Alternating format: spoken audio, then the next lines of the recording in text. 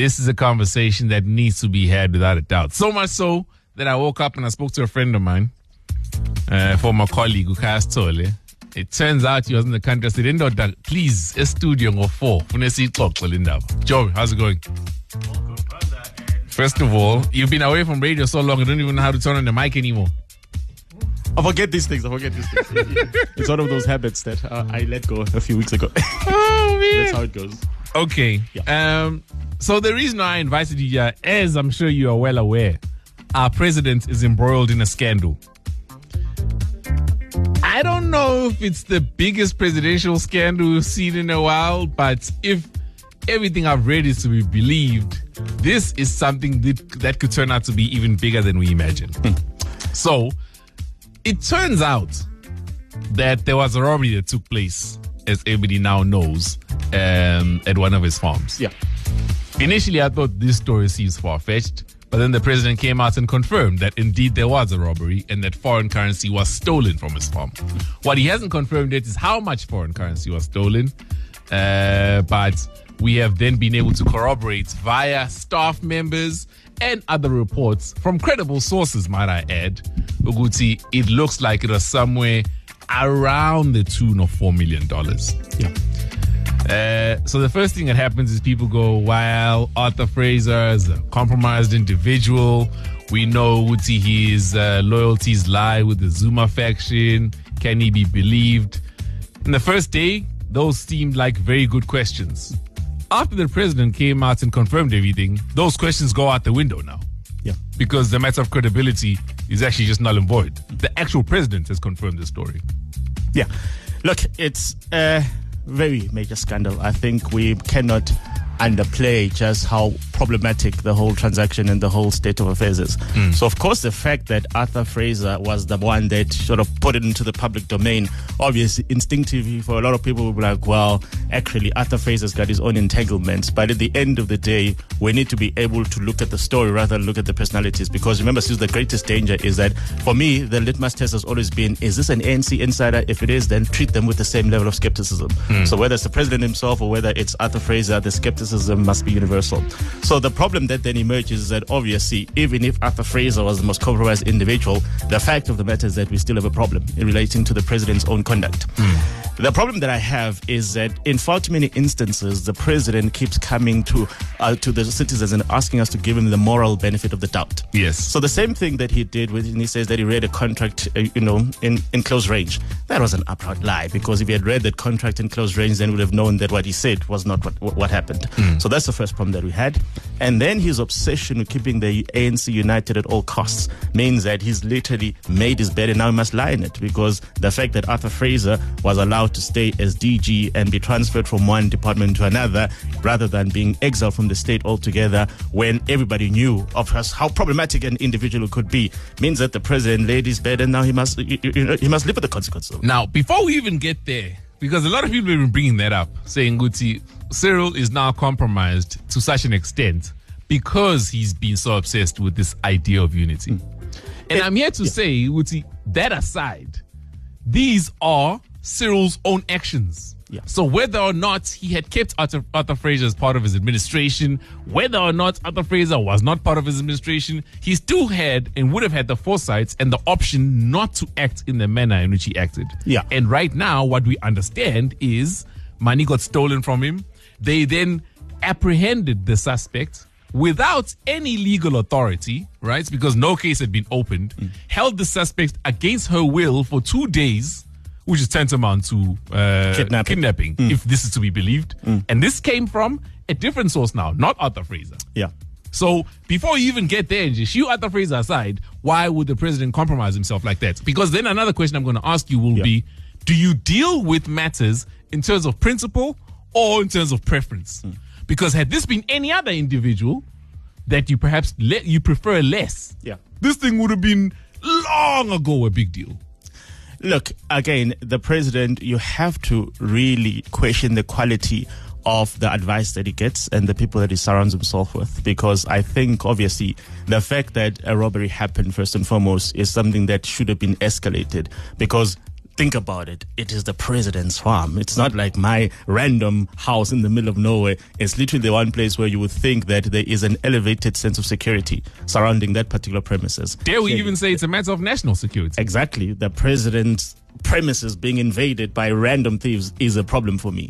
And for him to have then taken the view that it's probably not something that he wants to publicize. One of the articles I read said that he didn't want to create panic in the state if people knew that a robbery had happened. I don't understand that argument. I'm not sure what its merits are, because the key question here is that a crime had been committed and the responsibility would have been to say this is how it must be reported. Now that's the first dimension. You and I randomly get pickpocketed, and because we know that nothing's going to get recovered, you're not going to go and report it because it's a waste of your time and you know nothing's going to get recovered. So the problem comes in when he then, or his people, or whoever is responsible for it, takes the action upon themselves to then say, let's find the individual, let's interrogate them and do all of this. Because clearly this was not a person who looked at it and thought, oh, well, the police force is so burdened with other things, let me let it go. It's not a matter that was let go. It's something that was followed upon. And when they did the follow-up, that's when the tricky part comes in, because you would think, well, why would anyone in close proximity to the president? So even if the president does not issue an instruction, surely at some point in time, it's going to be this only happened because it was a president's property or where the robbery happened. So he doesn't get away with this plausible deniability where he can simply say, I don't know. There's a lot to cover. And if you got questions, you can just give us a shout right now. Ujoba will be with us for the remainder of the show. We're going to try to get to as much of this as we can, because it brings up questions about the ANC as an organization, brings up questions about South Africa as a country, and we as citizens have a vested interest in the story, regardless of how it turns out. So you can let us know what your thoughts are. When we come back, Joey, I want to speak to, or rather get to the issue of financial flows and where the problems are, again, with this story that we've heard. On the street, on the air. Welcome back to Khaya Drive. It's 9:59. Usually I'd be playing a song, but in the interest of time, seeing as how we've got a guest in the studio, Khaya Sithole, I think maybe we can skip this song and we can get straight to our discussion. And the discussion goes as follows. Maybe you're the perfect person to have in the studio, especially because you are a CA, right? So according to generally accepted accounting principles, when do you recognize a transaction? Accountants are obsessed with past events, so something must have happened, and then you account for it. So we're not very futuristic in our outlook. So yes, once something has happened, then you need to account for it as soon as possible, hopefully. So whether or not payment has been made, even if it's a post-dated payment, that transaction must be recognized. Am I correct? Yeah, the transaction is not a cash flow question. It's a question of a series of events that say substantively we've decided what the performance obligations are and we've executed on them. The cash flows may come later on, but what we track is the actual sequence of events. Okay, so if I were to sell, for example, I don't know, any kind of game, or were to sell, I don't know, not your soul, but everything else. Let's say you sell a rhino or whatever it is, and somebody were to pay me in foreign currency. That transaction has happened, it needs to be declared. Am I correct? Yes, of course. There is absolutely no doubt that the transaction flow is at the point in time where somebody pushes down the hammer, assuming it was an auction. That is when the event has happened. The cash flow sequence afterwards is simply a matter of tracking the finalization of it. But the obligation and the responsibility to say that this has been done actually gets executed at the point in time when that event happens. Okay. Now, let's speak about foreign currency. If you receive foreign currency in a country, how much time do you have in which to declare that foreign currency? Not a lot. And I think, obviously, for example, if you're traveling out of the country, you may obviously get foreign currency on your way out of the country, and then you're going to spend it elsewhere. So clearly the time frames are not fixed, because it would be pointless for you to declare it moments before you leave the country. Yes. The problem comes in when you are then back in the country and then you hold foreign currency, and particularly foreign currency at that particular amount, the amounts, because the president doesn't tell us what the number is. We know, according to him, that it's not $4 million, but I think we also know that it's not R2. It's something in between. So obviously at that point in time, the question that he then has to be able to provide a very cogent explanation for is, what is his understanding of when the obligation to actually report, or at least, document that foreign currency, when was that obligation triggered, and what did he do about it? Because at this point in time, we are literally discovering new facts as we go along. So we haven't had a proper explanation of, in the president's mind, firstly, the people that were in a position to transact in hard foreign currency for that particular amount. How did that come to be? Because we'd have to ask, how did those people that were buying have $4 million, if it's $4 million? The question, of course, is that it may well turn out that there's 10 or 20 people that bought. Until the president gives us the information, we literally have to ask the difficult questions. So if it's one individual with $4 million in hard currency, there is a big problem, because the president himself should have had the presence of mind to say, wait, hold on, how is it that anyone holds so much in foreign currency? And then for the president to then engage in a transaction with that person, it's a tricky one. Yeah. Now, I ask you this because it's going to lead to a very, very tricky train of events, as you point out. And I suppose you can have your own questions that you can ask Khaya. You can give us a shout right now, 08600000959. Let's say, for example, a transaction had taken place, and let's say everything, according to the president's mind, was kosher and above board. Is that good enough? Because just for you to plead ignorance to a legal situation or an obligation is not a sound enough defense, is it? Look, the president is the one that told us many years ago, I think around 2014, when he eventually became the deputy president of the country. He's the one that says, I understand the inherent conflicts that may be perceived if I retain my stakes in business. And of course, I'm going to disengage myself. So he set up a blind trust, and that blind trust is supposed to be managed independently away from him. So the understanding that we've been laboring under for the past 8 years or so is this is a man who has distanced himself from all business activities because of the risk that is associated with it. That's the first part. Clearly, that was a misrepresentation of facts, because this is not longer a private hobby. So you and I having a couple of chickens and owning a farm, that's one thing. This is a person who engages in business activities relating to that farming endeavor. To the so of tune course, of $4 a person million. who told us that I no longer do business, then we discover that he's actually doing this type of businesses. That, for me, is a president who has lied to the country, first and foremost. The second problem is then to say, well, how many times has this happened? Because remember, we are only being told about that one particular instance where after this auction or whatever process they followed, then there was a theft. This was not the only time that something has happened in that particular game farm. So the questions that we have to be able to get answers for is, firstly, wait, hold on. What did you mean when you said in 2014 you were disengaging from all business activities? And is this the one that you decided to quarantine in your own name? This is the one activity that you decided to still get involved in? What were the parameters? Because now the key question that we always have to ask when people say I'm distancing myself from business is that, yes, you cannot sit as a chair of a mining company when you appoint the director of the Minister of Mineral Resources. So those are clear. We still need to know what were the parameters that he applied to then say this is the one particular business activity or business line that I still want to maintain an active interest in. Hold that thought, because after this news item, we're going to need to delve deeper into it. We're joined in the studio by a good friend of the show's, Khaya Sithole. If you got any questions, you can give us a shout, 08600000959. Khaya Drive with Sithole. Monday to Friday, 3 to 6 p.m. And so on that note, we're not going to go into a song right now. We're just going to get back into our conversation, joined in studio by Khaya Sithole, a special guest, having this discussion regarding this presidential matter, which has turned out to be quite the scandal so far. Salacious.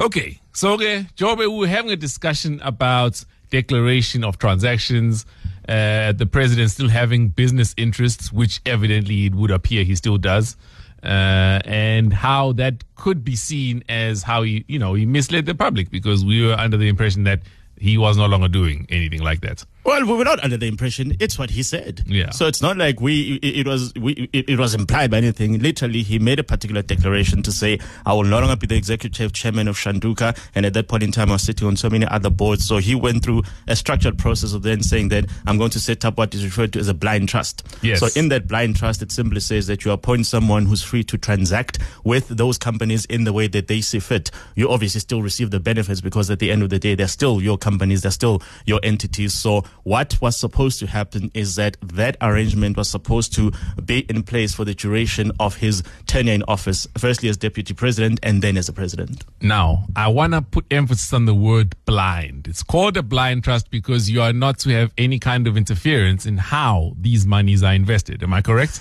Yeah, so that's the first part. But the real reason you have to put it as a blind trust is that obviously the risk that always exists is that if you now know that within that blind trust, that company, for example, is about to bid for a particular tender, and then you are still the state president who has the ability to influence when you sign or gazette a bill, for example, that then has a material financial implication for that particular entity. That's why we need to have that blind trust so that no one comes back and say, wait, hold on, you signed that bill into law yesterday, and then the company that belongs to you in one way or another now participates in those particular transactions, and then to get that financial windfall. So that's the inherent conflict of interest that you resolve by putting together a blind trust.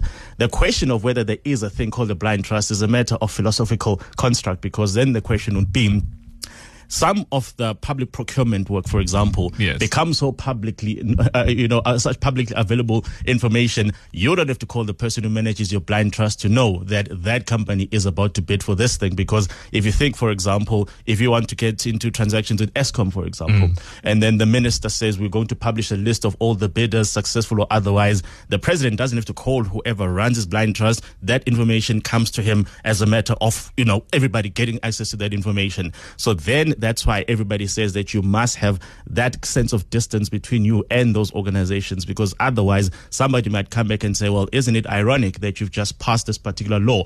Remember, he did this last year when he called that mid-morning press conference that I was invited to, where he then told us that the answer for how companies can do self-generation of electricity is 100 megawatts.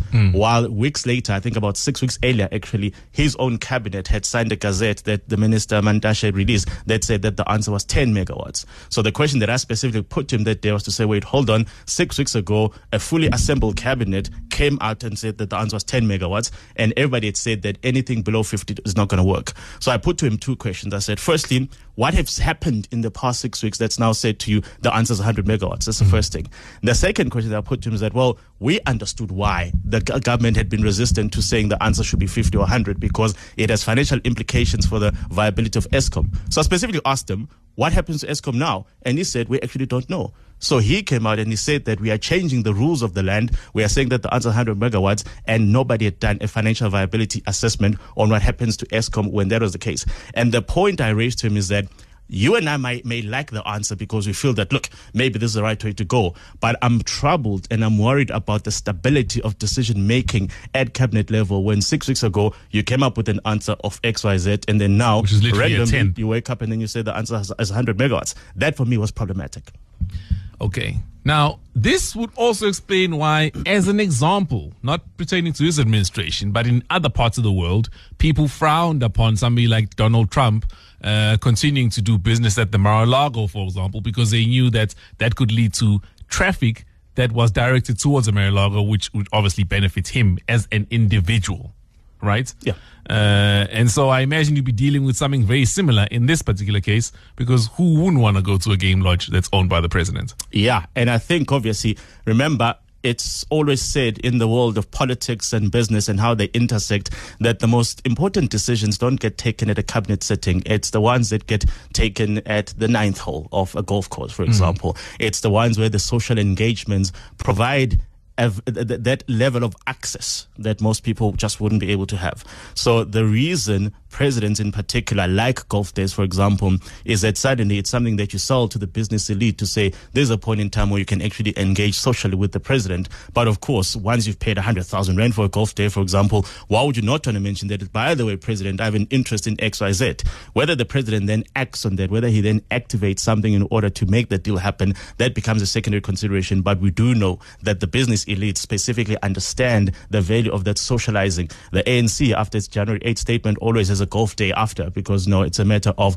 you can have access to business leaders, political leaders, people who actually make the decisions. And I'd be worried if anyone pays R1 million for a golf day and doesn't mention anything relating to their own business interests, because I would say that's R1 million wasted.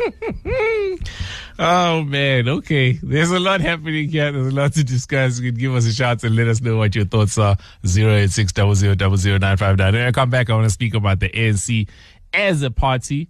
We obviously know that right now there is an election going on, and they're headed towards a conference at the end of the year. This is not a coincidence that we're having this discussion right now about this particular individual. Khaya Drive with Sithole. Monday to Friday, 3 to 6 p.m. Joined in the studio by a good friend of the show's, Khaya Sithole. And man, the conversation just gets deeper and deeper and deeper. Before we went to traffic, he had touched on the ANC as a political party. And I think that's also a very good point now to bring into this particular discussion, right? So now we can go back to Arthur Fraser, right? Now we can, I guess, assume that anybody who is of sound mind can see the motives when it comes to this situation, right? Yeah. There's currently a step-aside rule in the ANC, which up until this weekend, I had always assumed only applies once you have been charged. And then I woke up and I thought to myself, you know, in terms of being charged, obviously the NPA is in charge of that. Would it have to be a national prosecuting authority that charges you, or would a private prosecution, for example, be adequate? All right. But within that question, I then went to read further, and the wording that I came across was the following, and I quote, "who have been charged with corruption or other serious crimes, and those who are alleged, reported, or implicated in corrupt practices." That wording is very damning, because by that wording, Cyril, the president of the ANC and the country, is implicated. Yes. So let's go back to 2017, what the ANC did. So at that point in time, remember, the ANC was struggling with the question of its PR associated with its former president in particular, and the things he was getting himself entangled in. So that's the starting point. And then the ANC also started acknowledging that it was facing a waning sense of social legitimacy, where people were saying there are far too many people within your leadership structures who've got all these entanglements, whether people are charged or whether they were being dragged through the courts. And the question that the ANC wanted to resolve is, how do you then reposition or establish yourself as, you know, the leader of society, when society says, but there are so many people within your ranks that are the problem. So the ANC step-aside rule is essentially a quite utopian in nature, in that it tried to create a party that is so driven by integrity and principles, absolutely no one with a stink or you know, a whiff of smell could ever be in leadership positions. So that's where it all starts from. So it sounded like a good idea at the time. So the first limitation, of course, is when do you activate it? And the key distinction here is that in a country where the NPA, for example, or the prosecution's agencies are regarded as sufficiently independent enough for them to act on the question of what the case is rather than who the individuals are, then you wouldn't have a problem. So no one's ever going to say, no, the NPA charging me is because of political considerations. It's not supposed to have political considerations. So for as long as a legitimate state organ does its job properly, then you could say, look, the NPA has charged you for fraud and corruption. We think you should, you know, step aside from frontline politics until that matter is resolved. So that's the first part. The more difficult part is that we also live in a country where, in instances where the NPA cannot build a case, you then have an option, for example, of saying, no, I still think a case exists here, so therefore you pursue private prosecution. Yes. So the fundamental limitation of the ANC's own step-aside clause is that literally all you had to imagine, well, what would happen if everybody started putting charges against each other in order to torpedo their political pathway. And that's essentially the risk that always existed. Now, how it has now transpired is that the one individual who has access to more information than everybody else combined is, of course, the guy that used to run the State Security Agency. And, of course, because he's put this out in the public domain, it literally then says, well, never mind the parameters, whether it's a private prosecution or whatnot. It's literally saying to the NPA, wait, hold on. Aren't you aware of this? Why haven't you done this? So the pressure then goes to the NPA to explain why they will or will not pursue the matter. And if they do pursue the matter, then, of course, it's now within the ambit of the step-aside clause, because now a proper state agency has charged you on the basis that they think there is a case, so therefore you'd have to step aside. The problem, of course, with the people that did it is that they've left it a bit too late, haven't they? Now, this is the big question, right? I don't know if you watch movies, but essentially, if you were to pluck the ANC president out of contestation of power headed towards December, Where does that leave the ANC? What happens in a matter like that? Well, the ANC will simply have to get there in Nasrec or whichever venue they choose on day one, and the first thing they have to do is delete the clause that's created such problems for them.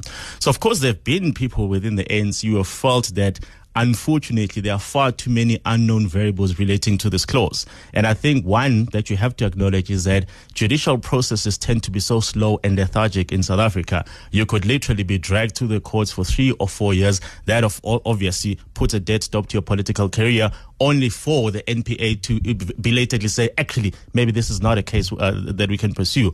Or even the courts themselves can say, no, actually, this person is not guilty.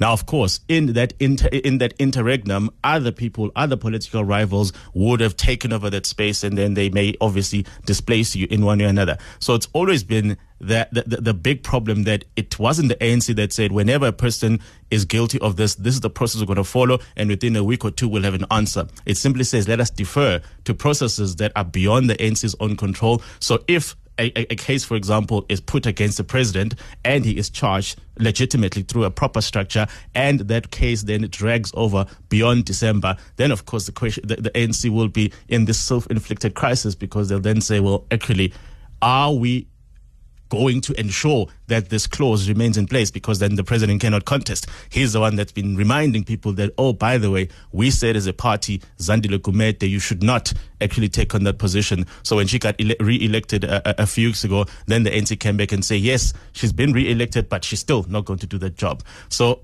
it's a self-inflicted wound by the ANC, and they've been told for the past 4 years that there are far too many unknown variables that may be self-defeating. And finally, Arthur Fraser found the smoking gun that the president now has to deal with. Now, let's carry on with this line of imagination, right?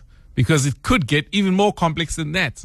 We know that in our country, constitutionally, you can be president of the country while not being president of the governing party, right? And so if, hypothetically speaking, Cyril were not to be re-elected as president of the ANC, for whatever reason, step aside rule including, he would still remain the president of the country for at least the next 2 years. Well, until they recall him. I'm joking. Yes.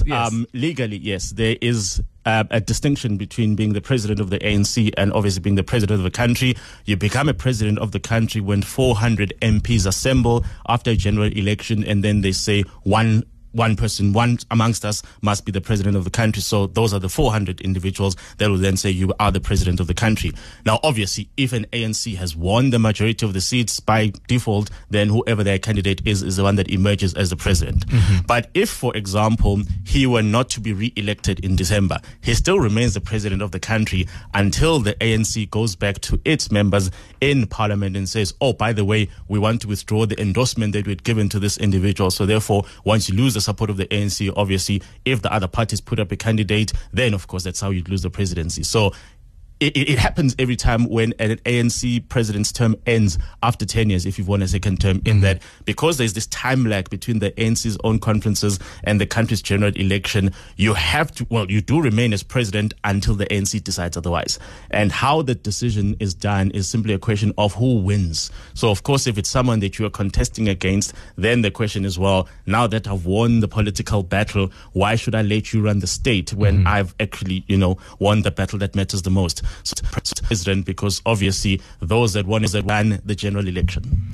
Let's speak now about the internal politics of the ANC. And this is a matter of national interest, even if you are not an ANC member or an ANC supporter yourself, because the governing party's politics are essentially our politics. In the absence of Cyril Ramaphosa in the ANC, what other leadership candidates exist right now? Because if you're talking about a legitimate ANC, a lot of people are saying, well, the ANC is out of legitimate leaders, including or excluding Cyril Ramaphosa, whichever way you look at it. Other people will tell you that this essentially would have been the last strike that the ANC had. If they can't get it right now, it will be over for them. Would you agree with that assertion? There is the actual data that we've seen over the past few electoral cycles in that the ANC is definitely losing support. Now, remember last year when the local government elections were taking place, the ANC essentially made one poster and they reprinted it across the country. And the reason they say they did that is that of all the political leaders that they have, their current president is the one who probably has the greatest sense of social legitimacy out there. So that's something that they've acknowledged themselves. So they didn't go and print posters of all the other candidates that they're putting out there into the different voting structures. That's an acknowledgement that we're in crisis, and the closest we get to any sense of social legitimacy these days is if this man is behind our campaign or he's the face of our campaign. That the ANC has acknowledged that is problematic, because I remember particularly in Nasrec, when I was there, and Gwede Mantashe was obviously supporting Cyril Ramaphosa's candidature. One of the things that he said to me is that it's tradition in the ANC that the deputy becomes the president. And then I said to him, I'd like to have this conversation in 5 years' time, because now the question of, well, the delegates of Nasrec in 2017 decided on a leadership structure. There are the top 6 elected officials. There's the NEC that they appointed there. So the decision that they made in 2017 was to say, these are the best leaders that we have. Now, whether they still then think that they can put these leaders forward and then say we want to win a general election, particularly given what has happened since 2017, that is the question that the ANC has to deliberate on. And remember, we're not imposing this on them. They literally confessed to this last in the local government elections when they said, actually, everybody else creates problems for us, so therefore let us punt this one man. So when they lose him, I don't know if they have an answer of who becomes the face. And so maybe to wrap up the second hour of the show, and by the way, have no fear, Khaya will still be with us after 5 o'clock. I just want to play a song, Burna Boy. We are a music station after all. And then we'll come back and speak about the legitimacy now of President Cyril Ramaphosa post this story that has broken.